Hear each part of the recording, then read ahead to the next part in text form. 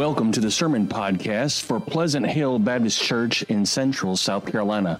We thank you for taking the time to listen to this message from the Word of God, and we pray that God will both bless you and speak to you as you listen and apply His Word to your life. There's a weight that must be lifted. There's a trophy to be won. Thank you, Landon and Mark and Ella, for leading. It's one thing about worship. Worship isn't just routine of singing verses or singing songs, but it's an attitude of worship.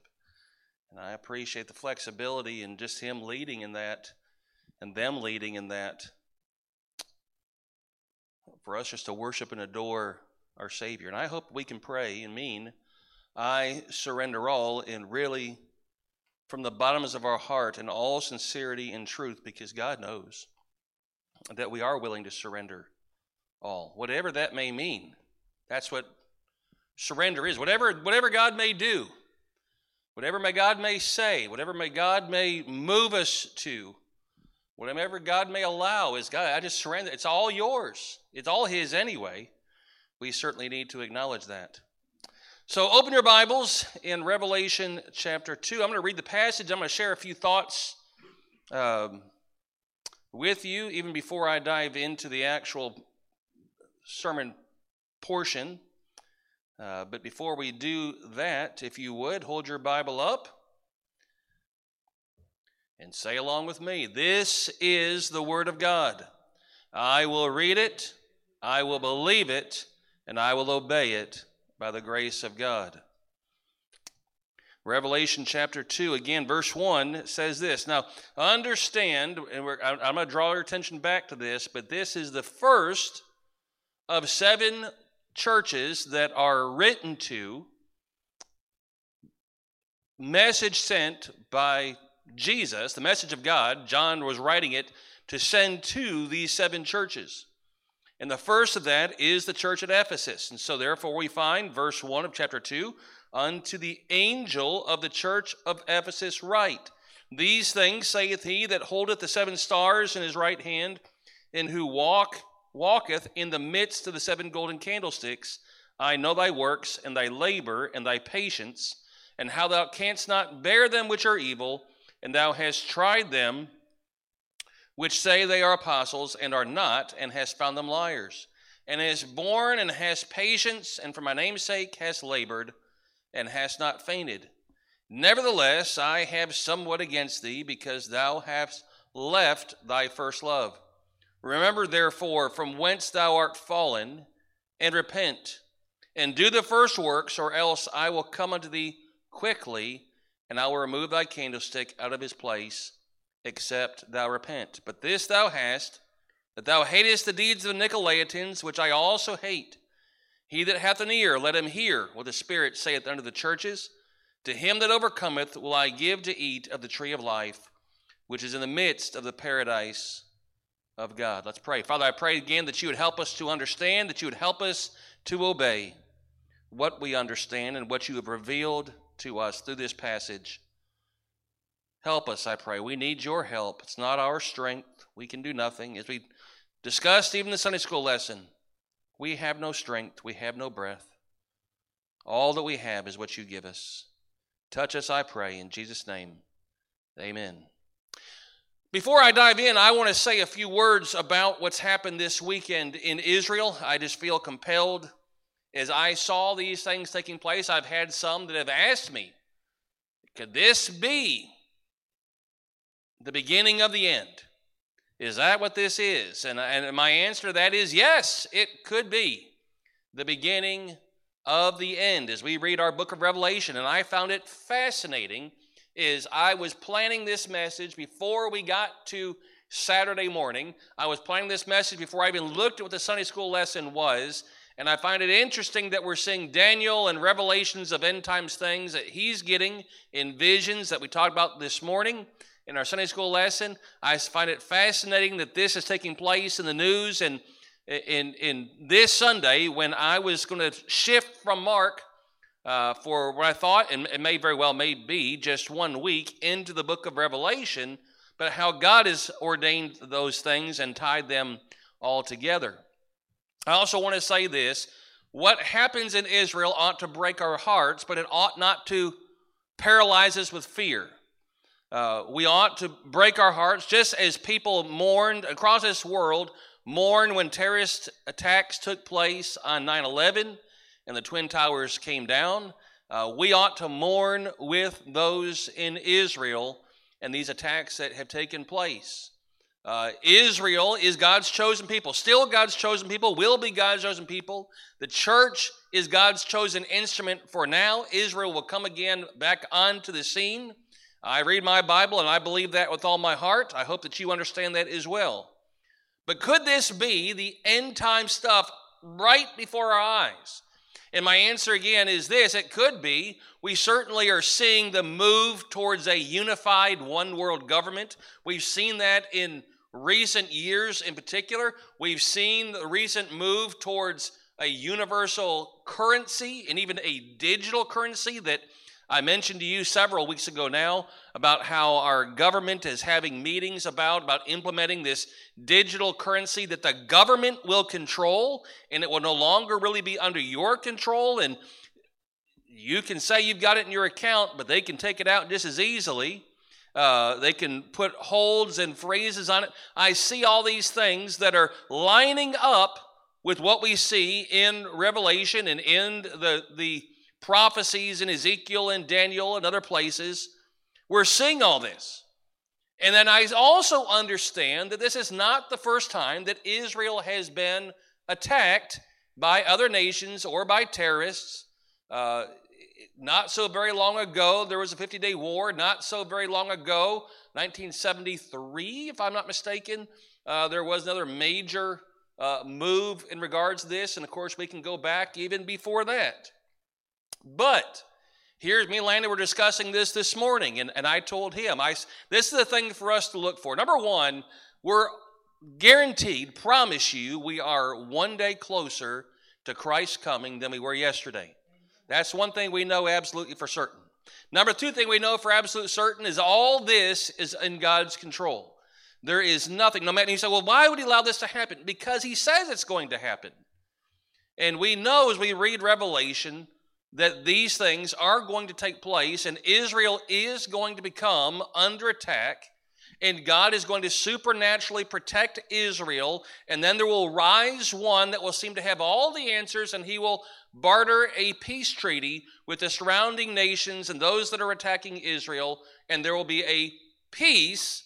And we know by reading Revelation that will last 3.5 years, and then that peace will be violated as that leader will go and then desecrate the temple, and the Jews will then completely rebel against him, and then the last 3.5 years of revelation or tribulation will take place, and then there will be a 1,000-year reign of Christ, and then the devil will be bound during that 1,000 years. He'll be loosed.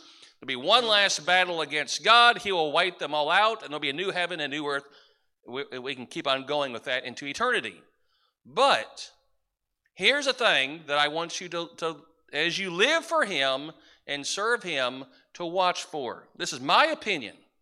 All right? I'm just going to make that perfectly clear. My opinion. Right now, in large part, the vast majority of governments, other nations, are publicly saying Israel has, other than Iran and a few others, Israel has a right to defend itself. Israel now, as of this morning, has declared war.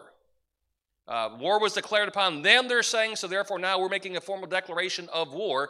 But our government, at least publicly, is saying we support Israel. It's a tragedy. It's awful. It's terrorism. It should be condemned. There are those in our government, there are those in other governments that are saying, well, what about the Palestinians? And if they hadn't mistreated them, and if they weren't there to begin with, then this wouldn't have happened. I understand that. But when you see the world turn against Israel, that's the time that if we're not already taken out, listen for the trumpet. And I believe personally, my opinion, that what's going to happen, maybe not this time, but eventually, people will say Israel has a right to defend itself, and Israel is going to defend itself. And then when they do, and they've threatened to bring war like Gaza has never seen, these terrorists have never seen, I think at some point, maybe not this time, but at some point in time, that the world will then say, well, what happened to you was wrong, but now you've taken it too far. And you now are the perpetrator in bringing the terror against them, and people will turn on Israel. When that happens, listen for the trumpet. Because the Bible talks about how the whole world will turn against, all that area is going to turn completely against Israel. Everybody in Israel will be surrounded, and then God will intervene, and there'll be a person that will be raised up, and that will be the Antichrist that will barter this peace treaty. But pay attention. We're one day closer. We're 1 minute closer, or 3 minutes closer than when I first started that little conversation. But God is coming, and God has got it all in control, and there's no reason to be afraid. As our Sunday school lesson pointed out this morning, the most repeated phrase in all the Bible is, don't be afraid. Fear not. Don't have fear. And so therefore, we are not to be afraid, but we should be praying. And I also thought it was interesting that when trouble and tragedy and what Daniel saw, he fell on his face for 3 weeks and didn't wash, didn't eat, didn't drink anything, and prayed and called on God. And I also thought it was fascinating that when the angel shows up and says, when you first turned to the Lord, God heard your prayer. It's 21 days later, but when you first started praying, God heard your prayer, and God hears ours as well. Now, let's look at Revelation. What does all this mean? We're looking at this church at Ephesus. And what I want you to see here is a church that if we look at this, we see a picture of a church that we would say, man, I want to be like that. I want to be like that. Understand this. When we first start reading the verse, and I'm not going to spend a lot of time diving into some of this, but I want to give you a little understanding. This is Jesus Christ that is saying these words to John. He is telling John, this is what the Messiah has to say, who is God. And we know that because we see in chapter 1 the description of the Messiah, of Jesus, and the description with his eyes of fire and his feet like brass and his hairs of his or white like wool, and in his right hand, he has 7 stars, and he is standing or walking in the midst of 7 golden candlesticks. Well, that's Jesus, but what are the 7 stars? What are the 7 golden candlesticks? And what is the angel of the church at Ephesus? If you read chapter 2 and 3, you begin each section, and it says, to the angel of the church. And it talks about at this city, and at this city, and at this city. And number 1, it is... we're doing a Bible study actually on Sunday night with another church, my family is, and we're studying the book of Revelation and talking about how the letters were sent, and if you take a circular route, start with one city and go around, the order of churches follows that road that would have gone around to those churches. It was 7 literal churches and 7 literal cities, 7 real people these messages are going to, but it certainly does apply to us if the shoe fits. This church at Ephesus had an angel. Now, who was the angel? Well, the angel, I think, is the same as the star. It's the pastor of the church. I'm not claiming to be an angel. I'm not claiming to be the star. I'm simply saying that God has these stars in his hand, and the star. When we look down in chapter 1, verse 20, the mystery of the 7 stars, which thou sawest in the right hand, and the 7 golden candlesticks. The 7 stars are the angels of the 7 churches. So the stars and the angel are the same, and he's writing it to the pastor of the church. Okay? The 7 golden candlesticks, or the 7 candles, are the 7 churches. They're the lights in their community. That's what we are to be, the beacon of light and of truth in our community. And so therefore God is walking among the churches, and he holds the pastor. That's a wonderful comfort to me, that he is here with us and that he has got a hold of me and he's got a hold of you. But he's sending the message to us. To these churches, yes, but to us. But we look and we see this church is a church. And as I was studying this, I said, this is Pleasant Hill.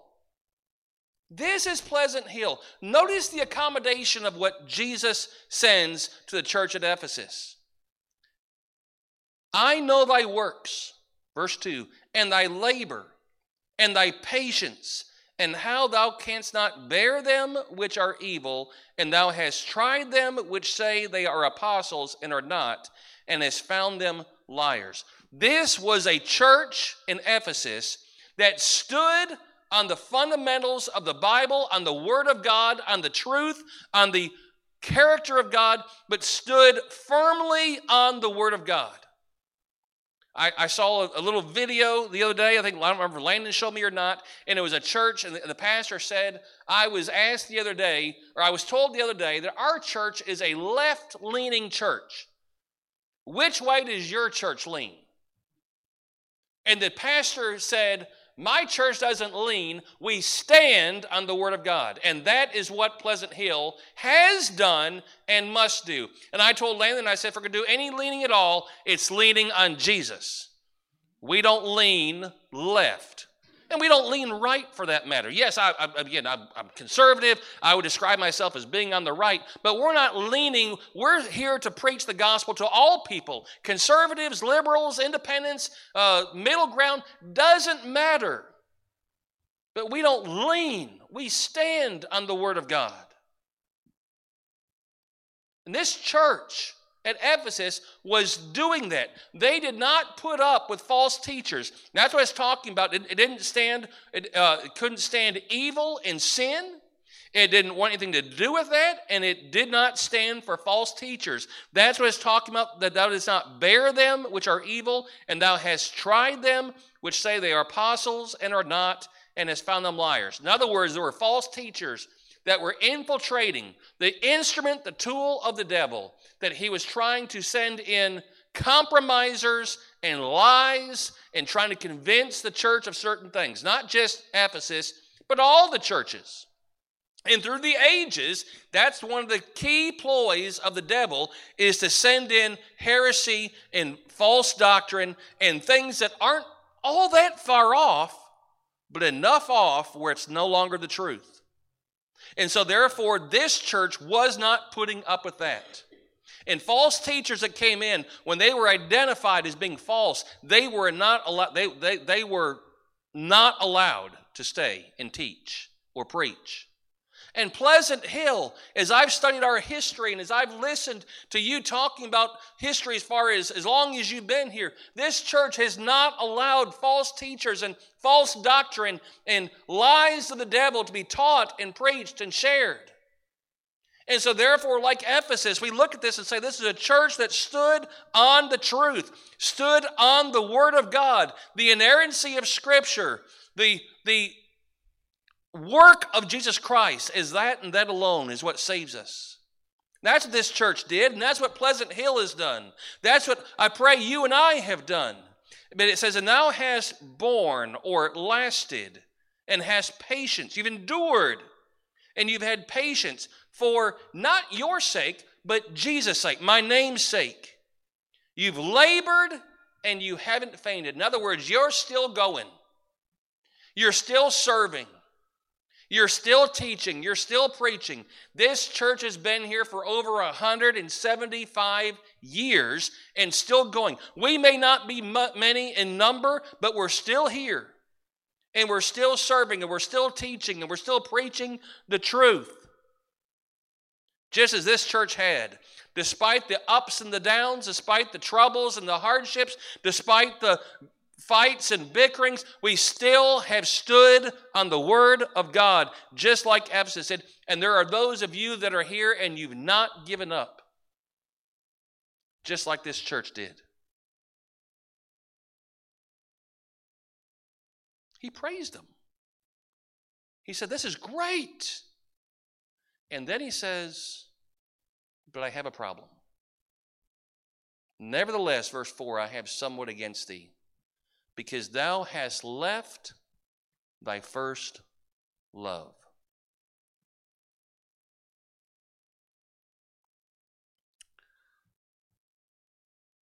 Can I ask you a question? Do you love Jesus more now than you ever have? Are you walking with God closer now than you ever have? What is the first love talking about? It's talking about that first fiery, passionate love. And we can compare it, if you will, to that newlywed couple that gets married. And they're so in love with each other. And oh, it's the honeymoon, and it's honey and dear and sweetheart, and I'll do anything for you, and oh, I'll do anything for you, and just lovey-dovey and wonderful, and just can't get enough of each other. And then if we're not careful, the years pass, and we can get enough of each other. I just need some time away from you for a moment. And then troubles come, and hardship comes, and struggles come, and marriages break up. Why? Because they didn't maintain the first love. We could compare it another way. We could say, do you remember when you first got saved? And you remember when you first understood that you were free in Christ and on your way to heaven? Whether you were a child or whether you were older, it does not matter. And you were just ready to storm the gates of hell. God, I'll do anything for you. God, God, use me. God, grow me. God, just work in me. And we read the Word of God, and we told everybody we knew about Jesus, and we invited them to church, and we invited them to know our God and our Savior, and we just couldn't wait to go to church. And we couldn't wait to tell somebody, and we couldn't wait to help somebody, and we couldn't wait to let somebody else understand what we now understood. Our eyes were opened. That was the first love. Is that where we are? Is that where I am? Is that where you are?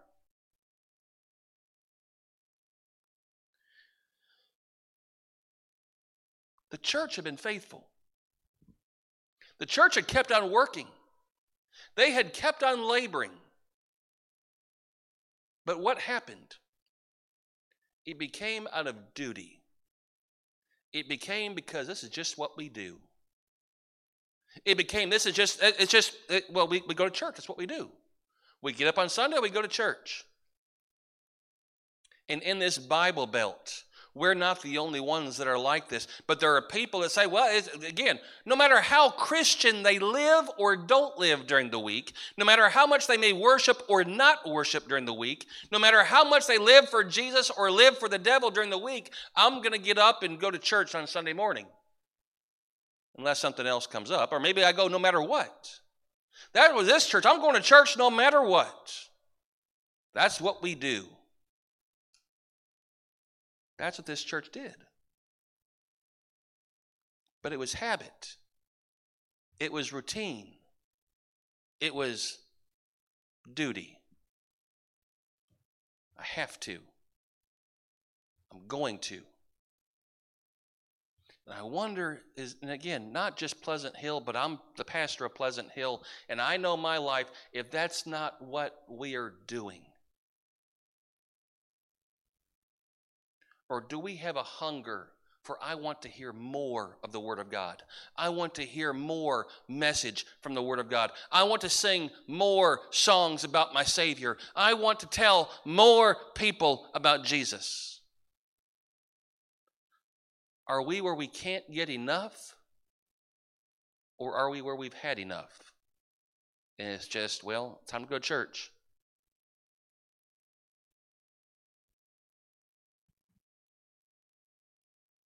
Life gets in the way. Other things come up. And I'm going to go to church, but I'm not as excited about it as I used to be. I'm going to keep serving. I'll keep teaching Sunday school. I'll keep giving my offering. I'll keep going to outreach events that we have or whatever they may be, but tired. And whether it was they got older, whether it was because they just didn't have to say him get up and go. But if my strength that I have to serve him comes from God, then the strength that he gives never runs out. Then it really shouldn't be about burnout or tired or worn out. Is that us? Is that me? Is it you? So that's the problem. And you say, well, that's a terrible problem, preacher. I have to think about that one. Here's the problem. They were saying, well, that's this person or that's that person, but that's not me. I'm perfectly good. I listen, that person there, they skipped church this past week, but I'm still here. That person, they could have been here, but they didn't come. That person got their feelings hurt over something that was silly, and they're not here. That's not my problem. That's theirs. I'm still here. But he's still in love with Jesus. See, the problem was they couldn't admit what their problem was. And if you and I don't know your heart, I don't know. I'm just asking the question. I know mine.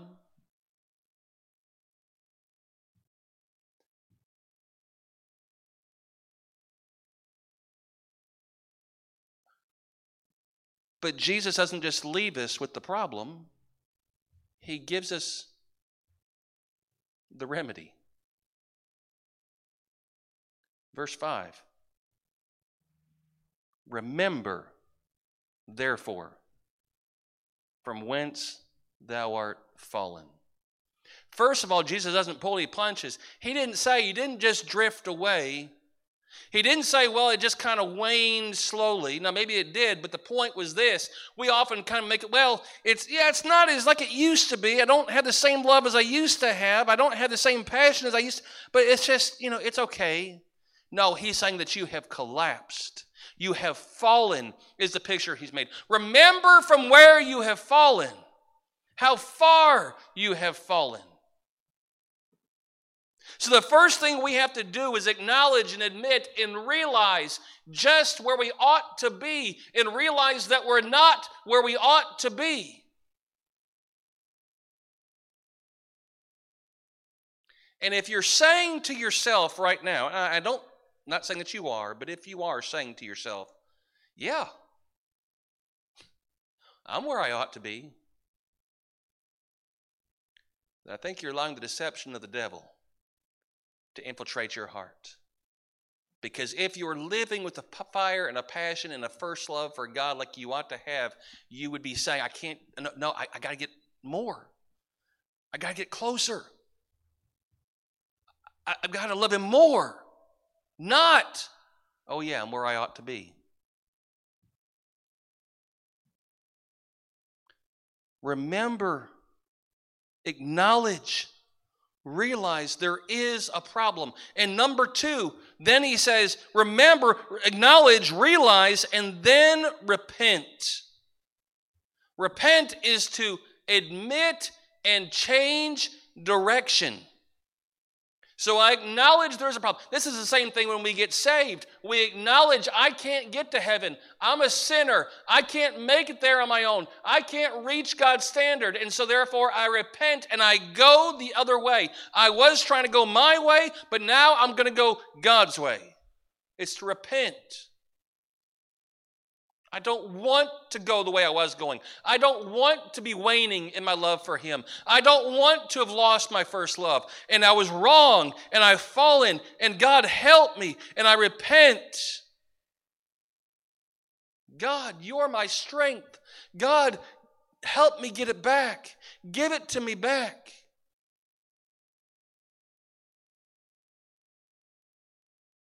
And then he gives us the third thing. So we acknowledge, we remember, we realize, and then we repent. We confess it, we repent it, we go the other way. We stop the way we were going. I realize now I'm going the wrong way, and we turn around. I do this all the time. getting senile or old. I don't know what it is, but my kids will ask me all the time. We'll get ready to take them to school, and I'll get ready to turn right out of the neighborhood, and my kids will say, Daddy, go left. Daddy, where are you going? And I get in a habit of doing things a certain way, and I have to turn around and go the other way. I realize, where am I going? What am I doing? I've got to go back the other way, and I turn around. It's the same idea. Acknowledge, I'm going the wrong way. I just realized I'm not going the right way. We were going over to a friend's house in Belton the other day, and I went out one way, and my wife's like, where are you going? I said, I have no idea. And we had to turn around and go the other way. And it says, once you've acknowledged it and you repented, that's not where it ends either. Go back and do the first works. Remember, repent, and do the first works. I tell people this all the time. I'm guilty of not doing it many times. But when it comes to marriage or when it comes to a relationship, how do I get back that love and feeling? Start doing the things that you used to do when you were first dating. Right? Start chasing her or chasing him, or the little notes and the little love letters and the same thing in the Christian life. Start doing the things, the work that you were doing before that you loved doing, and you'll realize, I love doing this. And I love Jesus and whom I can do it for, because I realize that he paid it all for me and that he sacrificed everything for me. And he surrendered all for me so that I can surrender all for him. God surrendered his son so that I can surrender to him. Repeat the first works. Very quickly, my time is out. If we don't, then he will come and remove the light, the candlestick, out of its place. What does that mean? If the candlestick's the church, we will no longer be seen as the church. Oh, we can still keep meeting, but we're not going to have the impact, the blowtorch of light, of truth that we used to have. People will no longer see the light.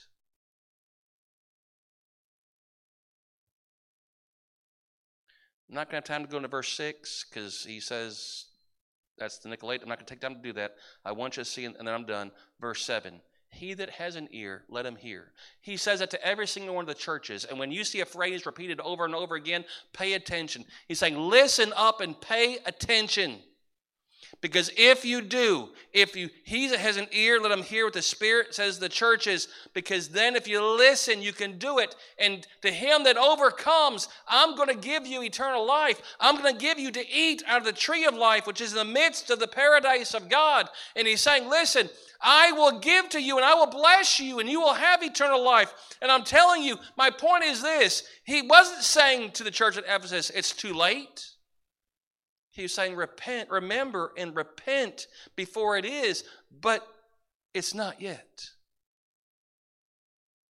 In church, I just want to say this, that God loves you more than you can possibly imagine. God wants to use you for his purposes more than you can possibly imagine. God has great things in store for you, greater than you can possibly imagine. I heard it described this way as far as heaven. I went back and read the verse. There's a little bit different translation, but it says, the eye has not seen nor ears heard, and you can't even imagine what heaven is going to be like. The things that are in store for you. So church, we need to finish and finish well. I don't know how much time I've got. I don't know how much time that you have. I don't know how much time church age has. But if this is you, if you're a member of the church of Ephesus and you've fallen, can you just acknowledge it to God? Say, God, I need help.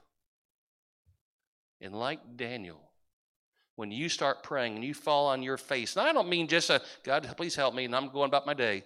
But when you get down on your knees and you say, oh God, help us, help me. And are you willing to pray for 3 weeks or however many weeks it takes and fast and not eat like Daniel did, not drink like Daniel did, not take a bath like Daniel did?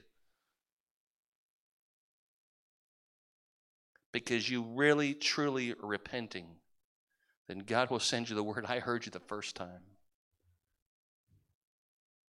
And I will come, and I will do in you what must be done. Oh, church.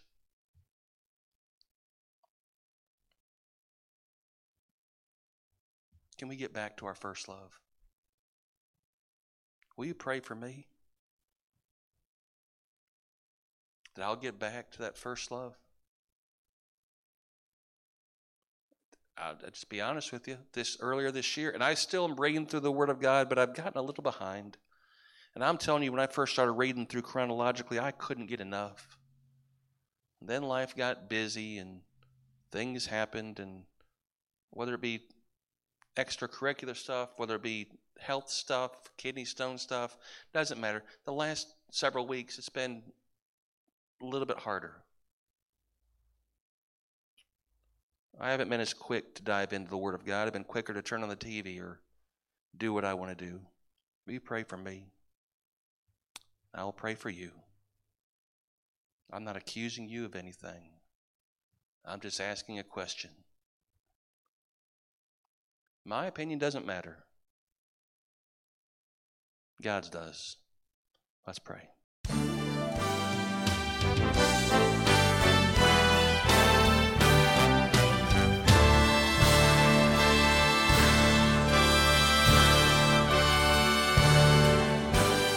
We thank you for listening to this message from the Word of God. At Pleasant Hill, we desire to be a help and a blessing to you. If you have any questions or prayer requests, or if we can be a help to you in your walk with God, we invite you to contact us here at Pleasant Hill by visiting our website at phbc.online. Thank you, and may God bless you.